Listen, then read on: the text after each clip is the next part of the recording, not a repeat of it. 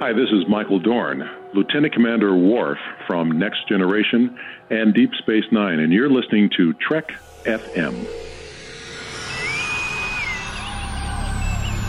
Hailing frequencies open, you've tapped into Trek FM's Hyperchannel. I'm Chris, publisher of Trek FM, and this is where we talk about what's happening in the world of Star Trek news. In this episode for December 23rd, 2015, we're going to venture into the world of comics. Specifically, the new Starfleet Academy series from IDW.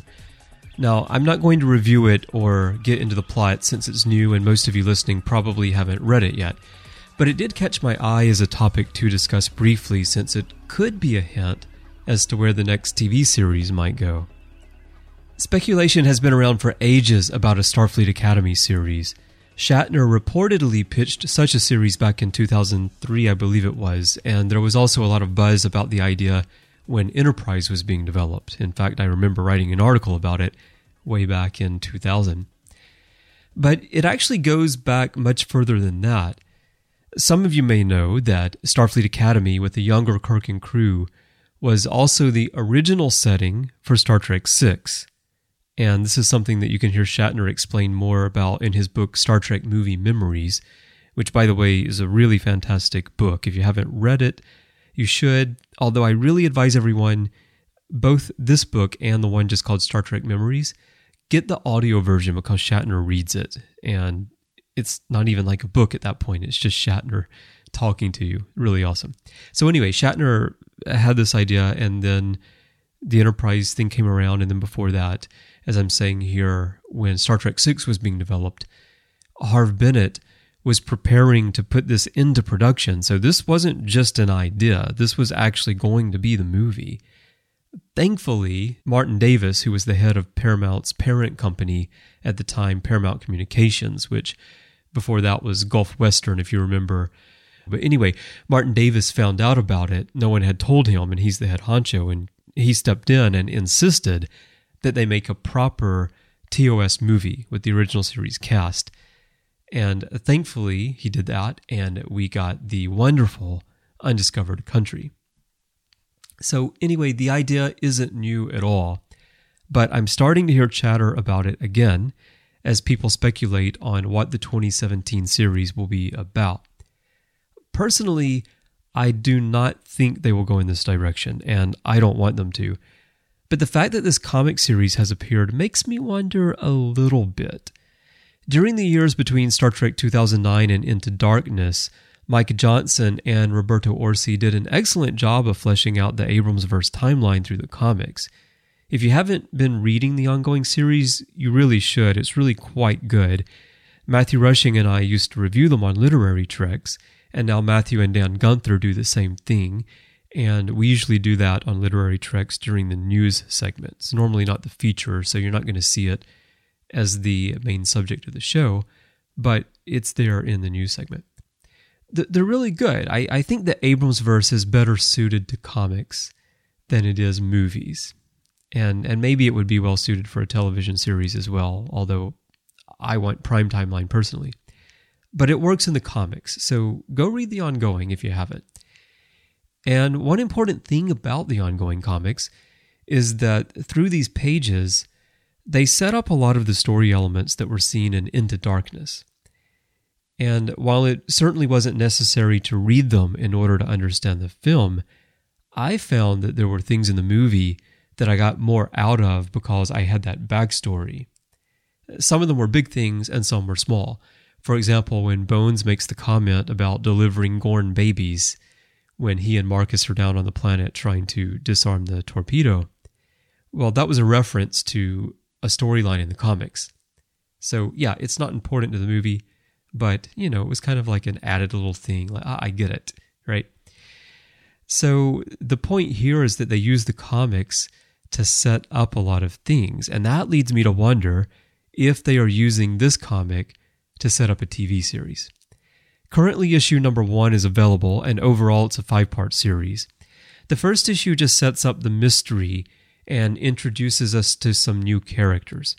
It also recaptures the flavor of the 2009 opening with Kirk and his crew doing, well, what students do. And, we see Spock and Uhura together, we see Kirk and Uhura together, and we even see some other things that are familiar from their time at the Academy that we saw at the beginning of the '09 movie. I think it's a good format to connect a new generation with Star Trek and help bring new blood into the fan base, which is something that must happen if Star Trek is to prosper for another 50 years. But I'm not sure it will appeal to the longtime fan base, which is made up primarily of those who left university life long ago, and thus may not be interested in the themes that serve as the framework for the familiar Trek elements of the story. Having read the first issue, there are some things in the story that are Star Trek. They're the kind of plot points that would set up an episode, and I'm sure they'll play out over the course of this 5-part series. But it's wrapped in a lot of the young social interaction, the stuff that you would see on a show about kids in high school or kids in university, and that's the part I'm just not quite so sure about. So my question to you is, would you watch a Star Trek series that focused on younger characters who are cadets at the Academy? Are you interested enough in the social life of young characters to follow their day-to-day in order to get to exploratory, scientific, and technological stories like those we've gotten in past series? And the key is the social life of young characters, because DS9 has become my favorite series over the years, and it's largely because I'm very interested in the character interactions. But the key difference here is, of course, those aren't cadets interacting, they're adults interacting. And this would be a little bit different. It is kind of, it sounds cliche to say it, but it's true. It is kind of like watching Beverly Hills 90210, Saved by the Bell, or Saved by the Bell, The College Years, if you remember that short-lived show, or, even something like Melrose Place. So I don't know, is that what you're looking for?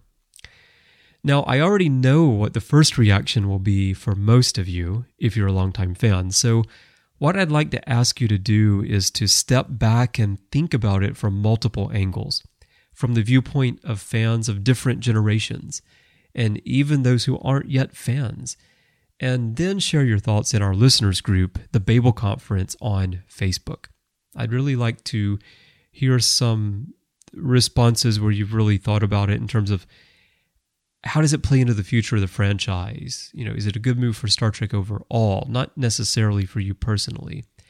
I don't really want to just hear, this idea sucks, because I know that's probably the first reaction for a lot of you guys.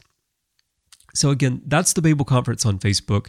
The way you find that if you're not a member yet is type Babel, B-A-B-E-L, into the search field on Facebook, and it will come up. It's a closed group, so if you're not a member, you'll need to click join, and we'll let you right on in. But it's a great place to have discussions based on our shows. That's why we have it.